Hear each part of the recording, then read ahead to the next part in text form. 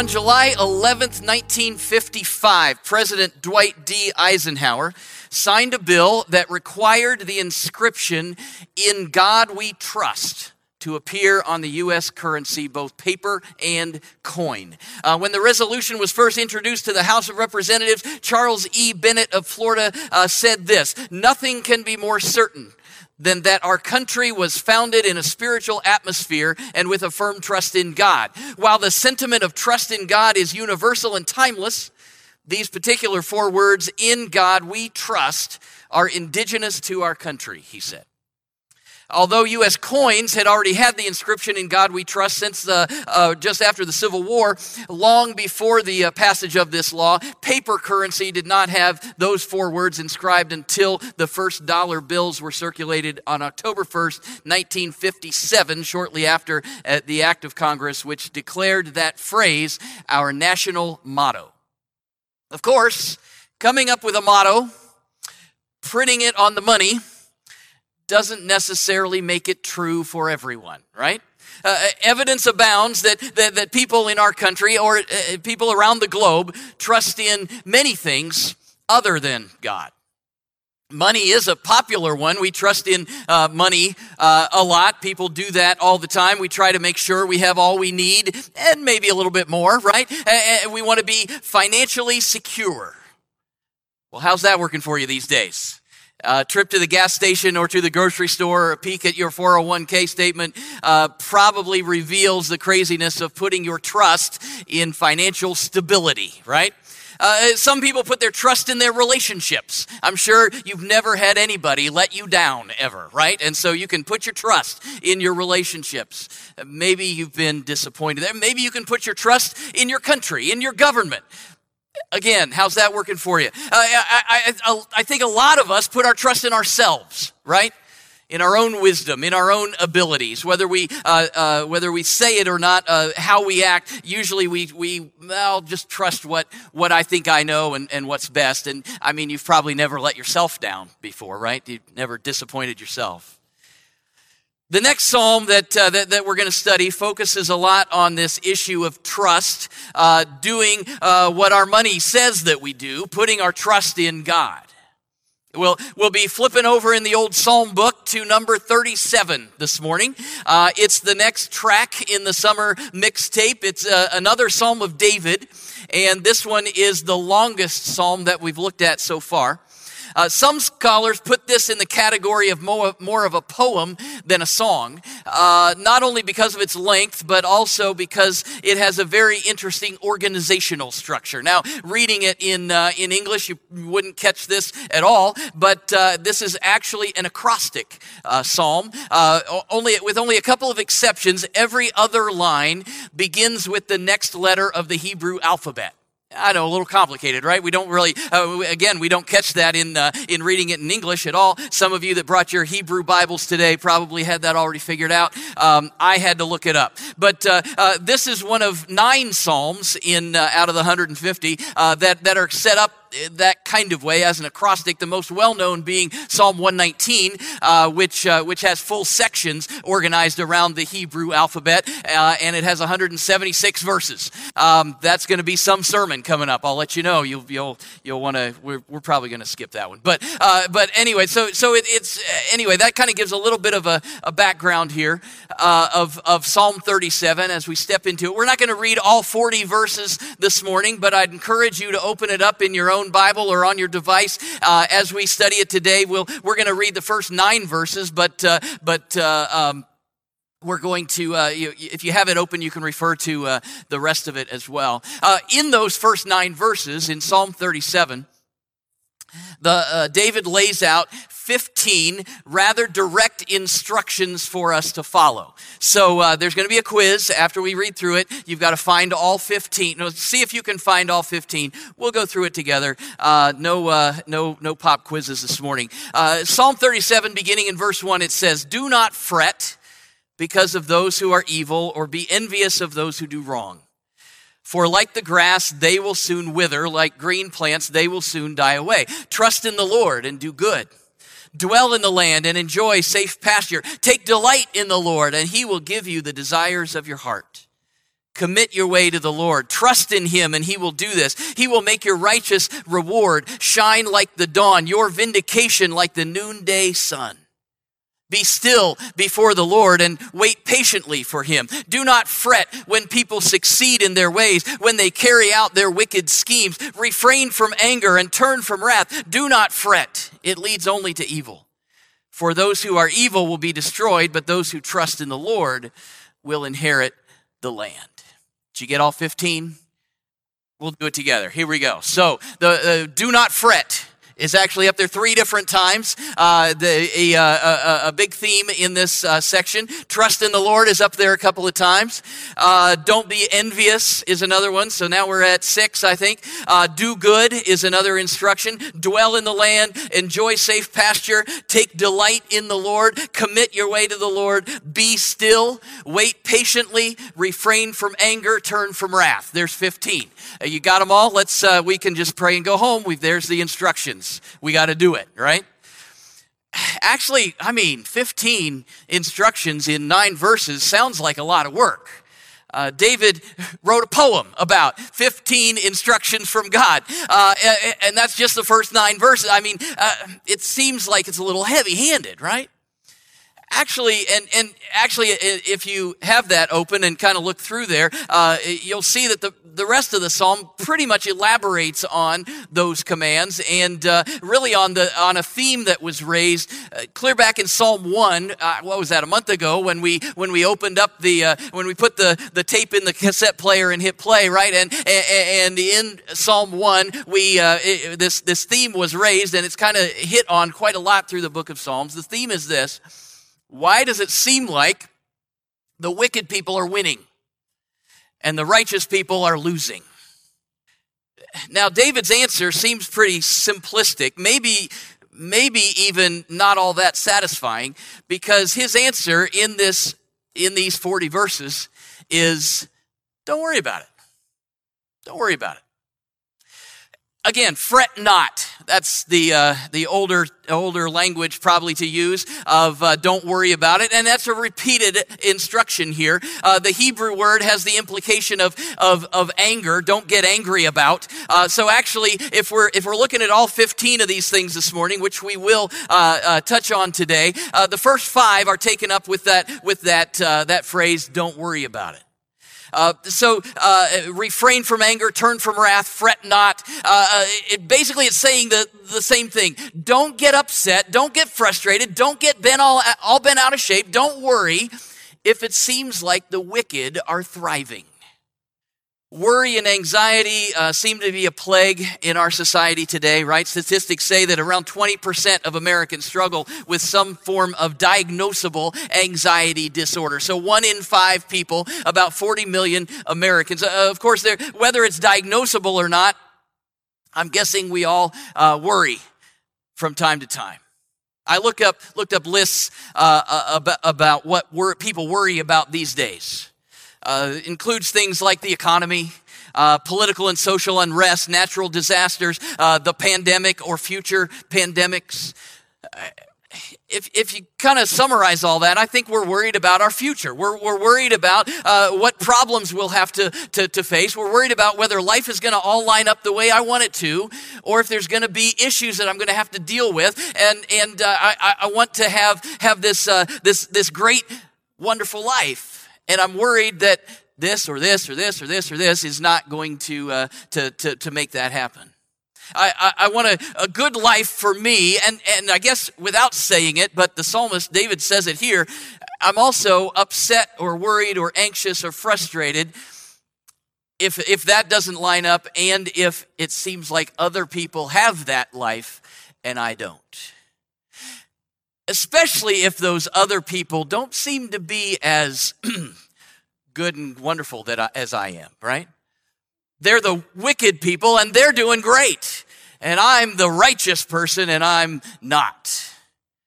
I get frustrated. I get worried about. I'm anxious about how life is going to turn out for me and why it's turning out, why it seems to be turning out better for these people that aren't following God. Because I thought following God was going to get me stuff, right? It was going to be a blessing. What was And David says, don't worry about it. And the answer is, he gives a lot of reasons why.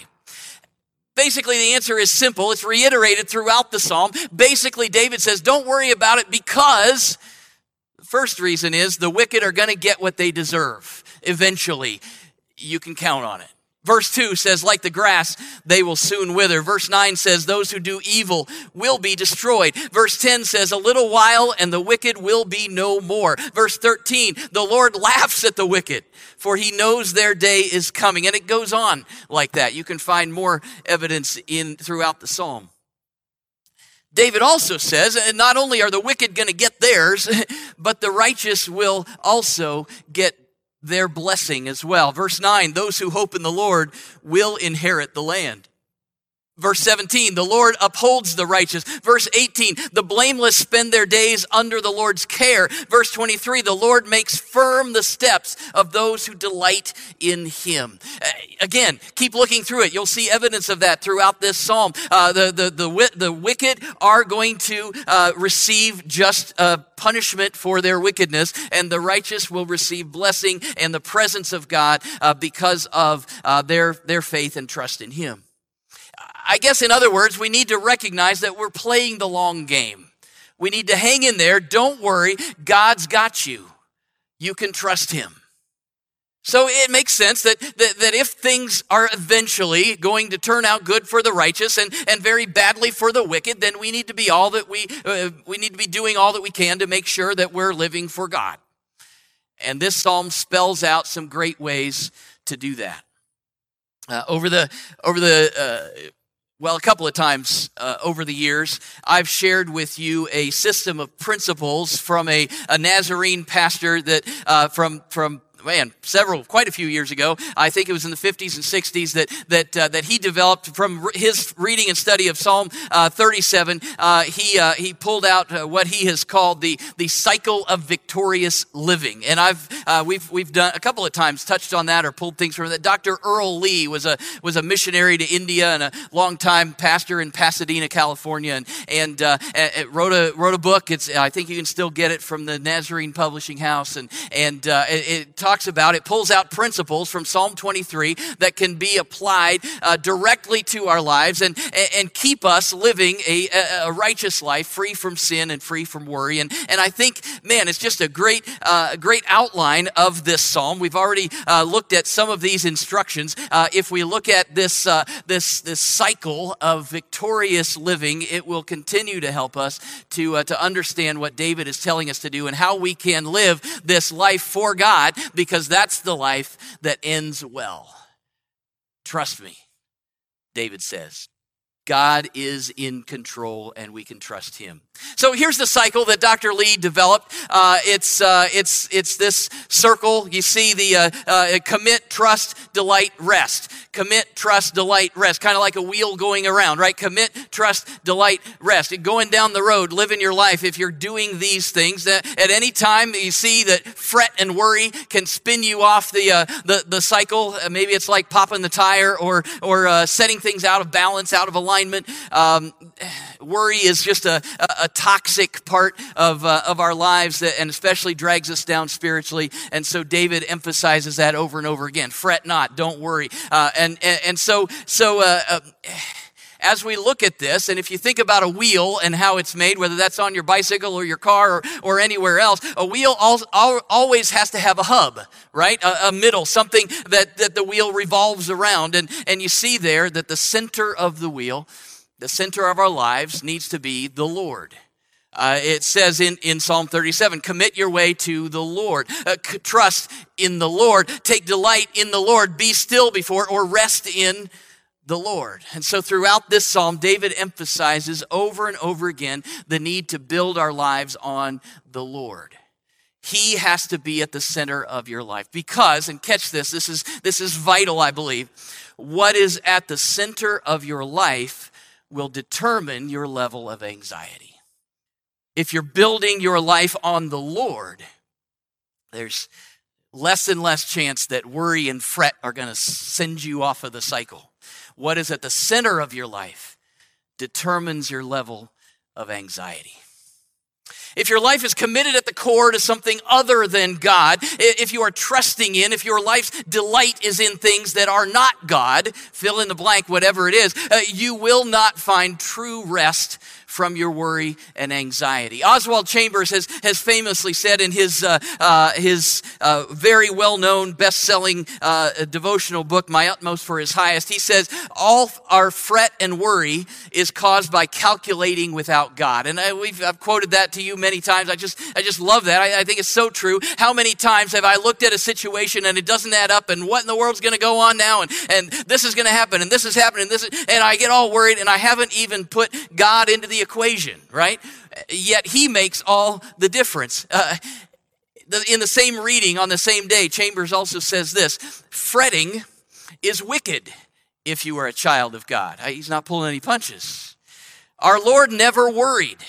He was never anxious because he was not out to realize his own ideas. He was out to realize God's ideas. So as we look at this Psalm 37, we have to make sure that God is at the center of our life first. And that will begin to alleviate our anxiety, right? But this cycle also includes these other things, and I want us to look at those things as we try to implement this into our life. The first one there is to commit. We have to, verse 5 says, commit your way to the Lord. We don't seem to excel in commitment these days. We won't even commit to a Facebook event until the day of, and that's only if nothing else comes up at the last minute, right? And here's just a little self-help for you. I know there's that little button, you see the event come up and it says interested.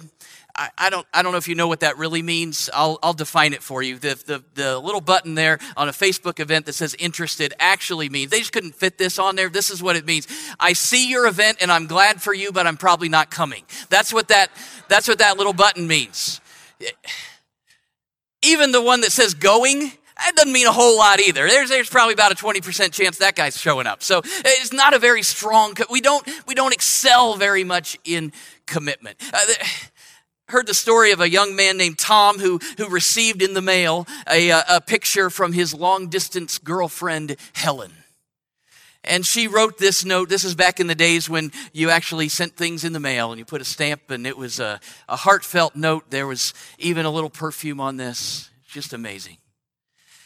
Picture in there and then a little note attached, and it says, "My dearest Tom, I love you with all of my heart. I love you more and more each day. I will love you forever and ever. I am yours for all eternity." And then she signed it, "Love, Helen." Then there was a P.S. and it said, "If we ever break up, I want this picture back."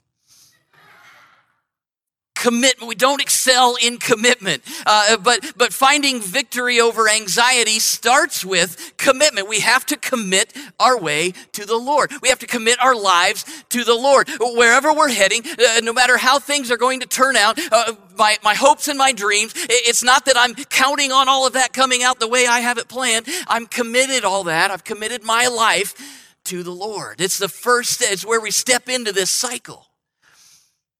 And it's not just a one and done commitment. It's not like, oh, I did that back there, so I must be fine. David uses the terminology and the tense of the word there that he uses in Hebrew actually can be translated commit and keep on committing. Keep on committing your way to the Lord. It's a lifetime of continued commitment to follow God and to follow His ways. We're committing ourselves, we're stepping into this cycle and saying, "God, I'm yours, my life is yours, I'm committing myself to follow you." And that commitment means you're going to trust Him. Verse 3, trust in the Lord and do good. Verse 5, trust in Him and He will do this. The Amplified Bible inserts some words in there as it talks about trust. It says, lean on, rely on, be confident in the Lord. So those verses could read, rely on the Lord and do good. Be confident in Him and He will do this. It's an active trust. We're relying on the Lord. We're doing good in the process. I mean, you can say that you trust that a chair is going to hold you, but if you never sit down, you're not really exhibiting real trust, right? You saw that video there, and I don't know if you've ever done the trust fall activity. It takes a lot of trust, especially if you're a youth pastor and you're doing that with your youth group. Just hypothetically speaking, if that has ever happened to you, you're putting a lot of trust in middle school. Anyway, maybe you've done it like just with one person and you're supposed to fall back and they catch you like that dad that kind of got distracted and then, but most of the time or a lot of times, maybe you're like this where you start to fall back and you think you're going to trust, but then at the last minute you kind of take that step backwards and you catch yourself because you just don't trust that person. And I get it. I mean, whether it's middle schoolers or your friends or your spouse maybe they're not all that trustworthy. But God is trustworthy. This goes hand in hand with commitment, right?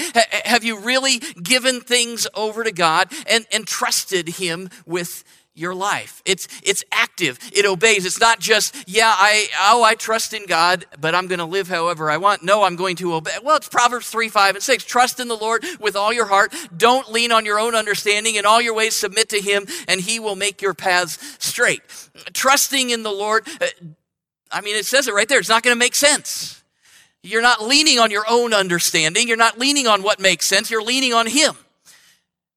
As you submit to him, as you're obeying him, then he directs your paths. This cycle is continuing. I'm committed my way to God. I'm trusting that he has this under control. So as David gives us these instructions, he's saying this is the best way to live. And as we live this way, we'll be considered righteous and it's going to end well. Not the wicked. Don't worry about the wicked. God will take care of it. Don't worry about whether you have committed yourself to the Lord and you're trusting in him. So we're not fretting. The Lord is at the center of our lives. We committed our lives to him. We trust him. Now it's time. We're ready for the fun stuff, right? Delight. Verse 4, take delight in the Lord. Delight yourself in the Lord and he will give you the desires of your heart. So in this cycle, if worry and anxiety are what spin us out of the cycle and knock us off kilter, then delighting in the Lord, I believe, is the glue that keeps us in it. Delight is all about joy and gratitude. As we commit our way to the Lord and we trust in him, we thank him and we rejoice in his presence in our lives. It's not about happiness, right? Being happy is so temporary. Things change all the time. But delighting in the Lord isn't temporary. Now, I don't want you to hear this wrong. I'm not saying that you take delight in every circumstance that comes into your life. Oh, isn't it awesome? I just fell down the stairs and broke my leg. Woo, glory to God, right? Or, my loved one just received a not so great diagnosis. Or, man, isn't it great? My kids are going down dangerous roads and making stupid choices. Yes, thank you. Yes. That's just stupid, right? That's not what this is. This cycle does not revolve. This is important. This cycle does not revolve around my circumstances. That's not the hub. That's not the center. It doesn't revolve around what I'm going through. It revolves around the Lord. I'm not delighting in my circumstances. I'm delighting in the Lord in the middle of my circumstances. Huge difference, huge difference. And of course, that's easier said than done. This cycle isn't just a little walk in the park. You think delight, oh, woo, yeah, it's not an emotion of happiness, right? This delight takes intentionality and hard work, really. It's a decision. It's not a feeling. It's a decision that I've committed my life to the Lord. I'm trusting in him. And as I lean hard on him, instead of leaning on or counting on the perfect circumstances that I wanted, I'm counting on God and taking delight in who he is and what he's doing as he walks with me no matter what the circumstances are. There's joy in the relationship, even if there's stress in the circumstances. Now, there's another little phrase in there that we get hung up on a little bit. It says, take delight in the Lord, and he will give you the desires of your heart. All right, that sounds like a blank check, right? I desire a fully restored 1987 Chevy Corvette, and I am delighting in you, Lord. And I think my Equinox is going to transform before I get out to the parking lot today. And I'm going to have that Corvette. And I'm Delighting in the Lord, it's a promise. Not quite how it works, right? In fact, it's funny, but the more that we delight in the Lord, the more he sanctifies our desires, right? Delight yourself in the Lord and he will give you the desires of your heart. But if I'm delighting in the Lord, he is the desire of my heart, right? And so it's not about me and what I want. It's when I delight in the Lord, it's all about him and what he wants. So in looking at all of these 15 instructions over these first 9 verses, we've hit most of them. If you've been paying attention, we're walking through this cycle. We're not getting upset about what we might be experiencing compared to others. The Lord is at the center. We've committed ourselves to God. We're trusting in him and we're obeying him. We're delighting in our relationship with God, and all that leads to rest. Verse 7, be still before the Lord. Wait patiently for him. Verse 3, dwell in the Lord. Enjoy safe pasture. Yeah. It doesn't say retirement, okay? That's it says rest. It says be still. It says to wait. Holy rest is not equal to a life of ease and comfort. What the psalmist is describing here instead is a life of peace, right? That doesn't always come easily, and it doesn't usually come quickly. It's a hard-earned peace. And there aren't any shortcuts. So we're not just ignoring our circumstances. Well, Hakuna Matata, right? Don't worry about all that's going on over here. I'm just going to pretend that doesn't happen and just do whatever I want. It's the hard work of, in the middle of life circumstances, I've committed my life to the Lord, and I'm trusting in him, and I'm delighting in him and whatever he's doing or going to do. I'm not worried about it, and it's only then that I can experience rest. Many, many years ago, a farmer who had his land on the Atlantic seacoast needed a farmhand. And he was having trouble finding one. Farmhands didn't really want to work in a place like that. There were a lot of issues, especially related to the ocean, and especially the weather that would come in off the ocean and wreak havoc on everything there. And so finally, after advertising for quite some time, this farmer finally interviewed I guess I won't call him scrawny, but short and thin. It didn't necessarily look like the typical farmhand, but this guy says, well, I can do the job for you. And he said, well, are you a good farmhand? And his answer was odd. He said, well, I can sleep when the wind blows. Well, that puzzled the farmer, but he was really desperate for a farmhand, and so he hired the man, and he worked around the farm, and he did all his work and then some, and did a great job. And one night, the farmer was awakened in the middle of the night by the wind howling as it's coming offshore, and the storm was moving in from the Atlantic Ocean, and he jumped out of bed, and he grabbed the lantern, and he rushed next door to the hired hand's sleeping quarters, and he shook him and said, get up, there's a storm coming, we need to tie everything down, we need to make sure we're all set, and everything's going to blow away. And the guy rolled over and he said, no, sir, I told you I can sleep when the wind blows. Well, that just angered the farmer, but he was desperate to go out and to make sure everything happened, and so was ready for this storm. And so he went out and he went to cover the haystacks with the tarps, but they were already covered, and went to get the cows and make sure they were in and locked in tight in the barn, and they already were, and he went to the chickens because they always go crazy in a storm, and they were all already in the coop, and the doors are shut tight, and the shutters were tightly secured, and everything's tied down, and nothing was going to blow away, and the farmer understood at that point what his hired hand had meant when he said, I can sleep when the wind blows. And he went back to bed and slept as the wind blew. When we do the hard work of consciously committing and continuing to commit and trusting in God and delighting in the Lord, it is only then that we can be at rest, even when life's storms blow around us. Peace comes because we know that God is still working on our behalf as we are faithful to him.